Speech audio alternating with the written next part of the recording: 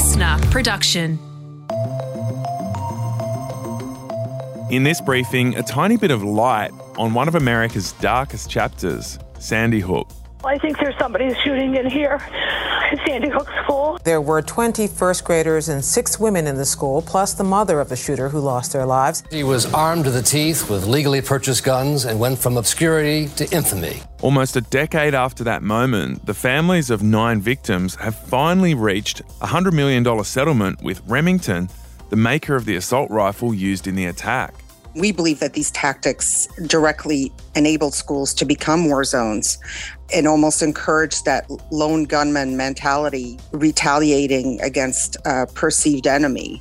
In our case, the enemy were 6- and 7-year-old children. That's Veronique De La Rosa, who lost her 6-year-old son Noah at Sandy Hook. And she's going to explain to us in an interview how her and the other parents beat Remington. That is today's briefing. It's Wednesday, the 23rd of February, and I'm joined by Katrina Blowers for today's headlines. Russia has begun moving troops into eastern Ukraine. The White House is calling it an invasion, and NATO says it's a breach of international law. Moscow has now moved from covert attempts to destabilize Ukraine to overt military action. This is a serious escalation by Russia and a flagrant violation of international law. That's the Secretary-General of NATO, Jens Stoltenberg there. So Germany has taken the first major step when it comes to sanctions.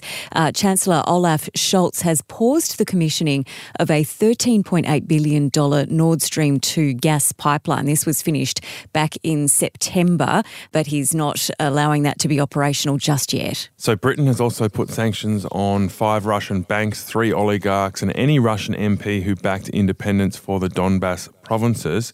This comes after Russia began yesterday moving its forces into 2 regions in eastern Ukraine, Donetsk and Luhansk, after Vladimir Putin said it recognised the areas as independent states.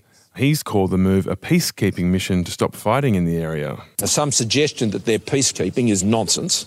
They have moved in on Ukrainian sovereign territory. That's the PM, Scott Morrison there. He's not the only Western leader who says that whole peacekeeping rhetoric is complete and utter nonsense. Meanwhile, European Union officials are close to agreeing on a package that would put politicians and officials from Russia on travel blacklists. It would also ban trading in Russian bonds and target imports and exports with pro-Kremlin separatists. Yeah, it's going to be interesting to see if there's tougher action from Europe and the US. I mean, tougher than sanctions.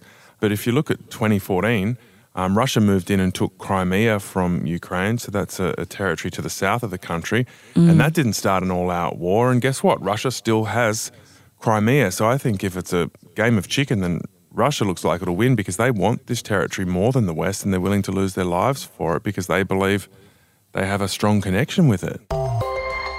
The news, I guess, we've all been waiting for. People with chin acne everywhere rejoicing. No more masks. Indoor mask mandates are set to be eased on Friday in Victoria and New South Wales. Yeah, they won't be needed in the office, but in Victoria, teachers in primary schools from grade 3 will need to keep masks on because of the low vaccination rates among children. Hopefully, we can get to a point quite soon where case numbers are so low, where vaccination rates are so high as one factor among many. So few people are in hospital that we don't have to have masks on anywhere. That's the Victorian Premier Dan Andrews. He's also confirmed he's been in talks with his New South Wales counterpart Dominic Perrottet about scrapping isolation requirements for asymptomatic household contacts. Yeah, and Queensland's joining the No Mask Party as well. They're ditching them a week later on March 4. In England, nearly all COVID restrictions will be removed from Thursday. The Johnson government implementing their Living with COVID plan a whole month early. Restrictions pose a heavy toll on our economy, our society, our mental well-being and on the life chances of our children. And we do not need to pay that cost any longer. So even people with COVID will not have to isolate in England, although individuals... Wow. Yeah, big change. I mean, I think that's when the pandemic ends, basically. Yeah. Another signal that it's pretty much over is they're not even offering free testing in England from April. This move has prompted criticism from doctors, though, and as well as the Scottish Government and the opposition, because case numbers are still very high. Free tests can't continue forever. But if you're 2-1 up with 10 minutes to go, you don't sub off one of your best defenders. Well, it is starting in April, so maybe they will get to play the last 10 minutes with free testing. A nice metaphor there from opposition leader Keir Starmer. So, yeah, big moves there in England from Boris Johnson. Meanwhile, the Queen has cancelled her virtual meetings today because she's still experiencing mild cold-like symptoms after testing positive with COVID. Maybe that's when the pandemic ends, when the Queen kicks it in the arse and gets on with it. I hope so. A $500,000 reward in the search for Belgian backpacker Theo Hayes, who went missing in Byron Bay on a night out in 2019. Theo's father, Lawrence, says they're still hoping to find out if anyone was with his son the night he disappeared, which police now strongly believe is the case. While we are now coming up to 3 years since Theo's disappearance, we believe this reward may be one of our last opportunities to find answers about what happened to Theo. Gosh, you got to feel for any family who go years and years without knowing the answers to this kind of thing. Hayes was last seen on May 31, 2019, leaving the Cheeky Monkeys nightclub. Yeah, and they only ever found his hat. A coronial inquest into his disappearance is still underway. And the PM has thrown his support behind a bill that would exclude trans women from playing single-sex sports. So last year, Liberal Tasmanian Senator Claire Chandler called for a ban on transgender women competing in women's sport and introduced a private member's bill titled Save Women's Sport to Parliament earlier this month. I think it's a terrific bill, and I've given her great encouragement. I mean, Claire is a champion for women's sport, and I think she's been right to raise these issues in the way that she has. Equality advocates have slammed it, particularly Scott Morrison's use of the word terrific. Equality Australia Chief Executive Anna Brown saying that sport should be for everyone. Yeah, but two-time Olympic weightlifter Deborah Ackerson has supported the bill. She wants the next generation women and girls to be given the opportunity of competing on a fair playing field, quote. So this will cause a really intense debate, this bill, I'd say, Katrina. But, yes. According to the government, there won't be time to debate it in this term of Parliament. So not something that Scott Morrison wants to get into this side of the election. Oh, goodness. And what a surprise that would be, because this is a very, very huge minefield. It's caused huge controversy overseas, like in places like the US, where it's been introduced as well. We'll catch you tomorrow, Katrina. In a moment, I'm about to interview a parent from a Sandy Hook victim about the fight against Remington, the gun manufacturer.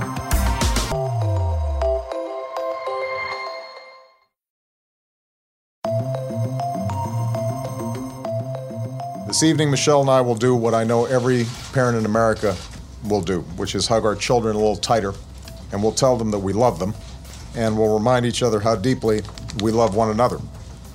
But there are families in Connecticut who cannot do that tonight. That was one of the most emotional moments of Barack Obama's presidency. It was his reaction to the 2012 Sandy Hook shooting, and it created hope that the loss of 20 innocent children could finally break the stalemate on gun reform in America.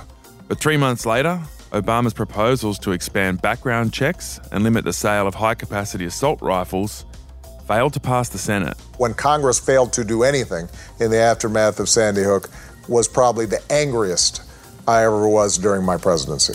I was disgusted and appalled by the inaction. But that setback didn't stop the parents of the Sandy Hook victims. They actually went after Remington, the manufacturer of the Bushmaster assault rifle, which was used by the shooter. Now, they went after them for illegal marketing. And it was a long, protracted lawsuit. And last week, they finally reached a settlement where Remington paid the families of 9 victims, along with one survivor, $73 million US, which is 100 million Australian dollars. Veronique De La Rosa was one of the parties. Her 6-year-old son, Noah, was one of the victims. We reached out to her for this interview.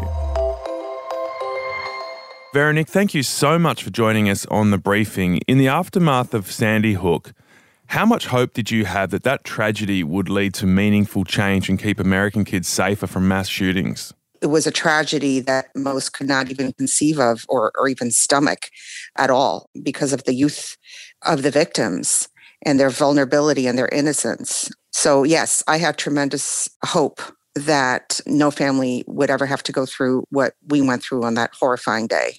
And so what was it like to see Barack Obama pledge to make gun control a central issue? but then failed to get his reforms through the Senate. Well, and that's the nature of our system, right? So no meaningful, lasting change can occur on the federal level without the participation of Congress. And they have, in the years since Sandy Hook, have shown very little appetite for that sort of change.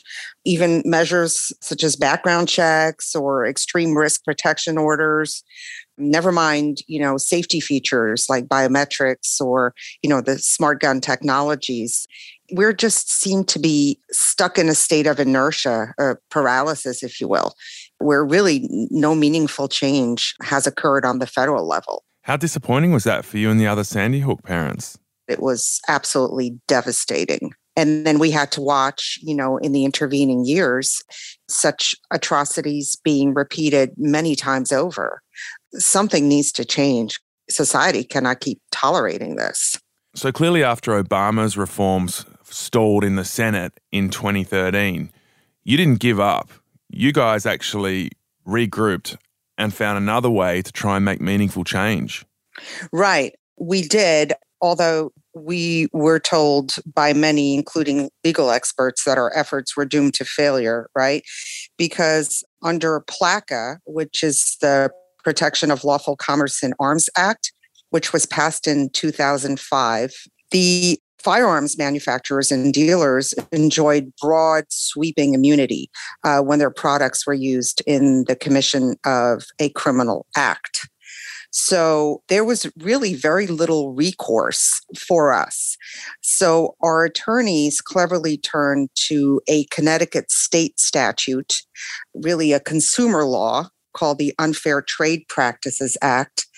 And under that law, they appropriately honed in on the egregious marketing tactics that were employed by the industry to aggressively sell their product. Yeah, so tell us about the marketing tactics of Remington and why you feel they were so egregious. Well, first of all, it's important to know that the marketing was exclusively profit-driven with no thought or care given to the possible consequences of it, right? So it demonstrated a clear strategy of profiling end users.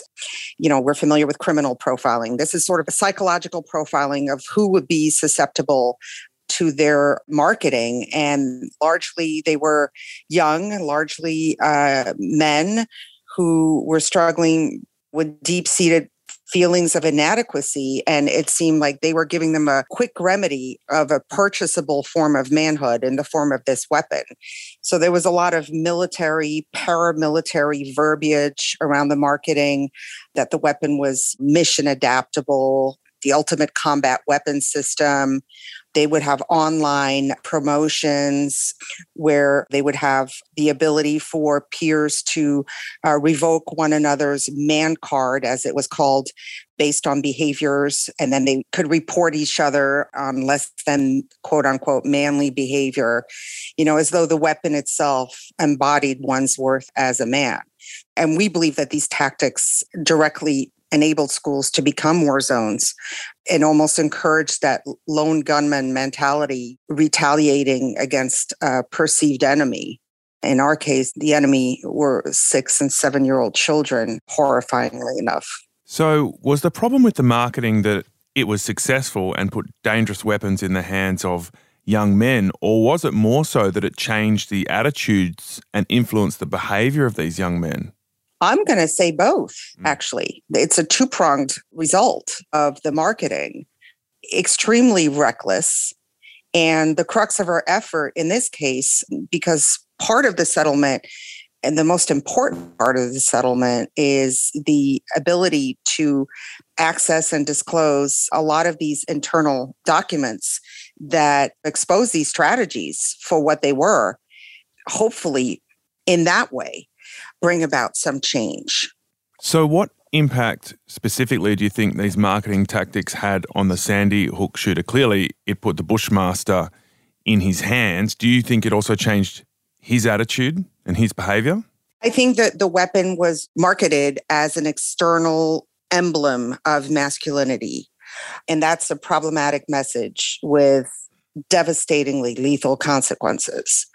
Also, they engaged in a tactic called product placement, right? So the weapon itself would be seen and utilized in video game forums and formats and games.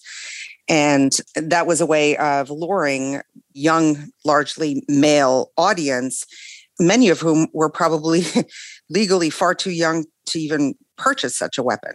So what impact do you think this settlement will have? Clearly, Remington have had to pay out $73 million US and release their internal documents, which give an even deeper sense of the way they marketed these weapons to young men, honing in on their desire to bolster their masculinity.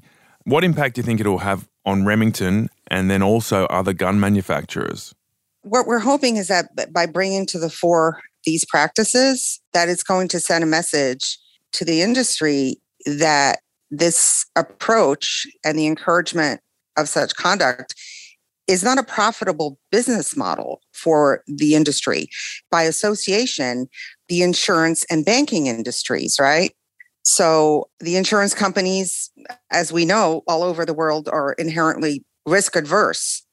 So instead of being able to collect premiums from the industry and with, really, really very little inherent risk because of the existence of PLACA, our case, we hope, is going to provide a template or a pathway for other victims to be able to recover damages, and that perhaps the whole insurance underwriting process for the industry will change. Yeah, well, it's been really interesting to see how this has played out and that you've been able to find another avenue to try and make any change to make other children safer from these mass shootings in America. From our perspective in Australia, it just beggars belief that something like Sandy Hook couldn't go much further than that. It's great the outcome you've been able to achieve here to impact the marketing of these gun manufacturers, but I imagine the fire still burns for those other, what seem like really obvious reforms like universal background checks or banning these high-capacity magazine assault weapons. I fully agree. And it does beggar belief. It's just unfathomable that the public safety has not trumped the bottom line of this industry. We cannot rely on moral self-governance. That's been well demonstrated. You need to have guardrails. Otherwise, you have capitalism on steroids, and the greater good is not even taken into consideration. So was there at least some satisfaction in this victory over Remington for you? There is satisfaction insofar as I hope that it might trigger, if not an avalanche, then a steady trickle of change to prevent this from happening, this epidemic of mass shootings. We struggle daily with this loss. We'll never recover from it. Nothing that could possibly happen on this earth that would make that better. It doesn't wither, it doesn't fade. The loss of a child in such traumatic, violent circumstances is just not something you recover from. So no such thing as healing or closure. It just doesn't happen. The only thing you can do, though, is to try to prevent other families from going through this, because it is a life sentence. It's gut-wrenching. Yeah, we're still sorry for your loss, Veronique, but grateful that you have the time to explain the journey you've been on to try and make change. Well, I appreciate this opportunity. Thank you very much. That was Veronique De La Rosa, one of the Sandy Hook parents, talking about the loss of Noah and the struggle to get meaningful change. Gun violence in American schools is sadly still a big problem. According to the Washington Post database, there were 42 acts of gun violence committed on K-12 campuses just last year, which they say is the most since 1999. And of course, in 2018, we had the Florida school shooting where 17 people died, 14 of them students. So more scrutiny on gun marketing sounds like a step in a safer direction, but it also seems like a small victory in the scheme of what could be done to stop these high-powered weapons getting into the hands of troubled young men. So I think the whole story demonstrates just how hard it is to make substantial reform on gun laws in America. And tomorrow on the briefing, we're talking about buying your first home and new schemes where you could actually sort of go in with the government on your first property. Is that something you'd be willing to do? That'll be in your feed tomorrow at 6 a.m. Have a good day.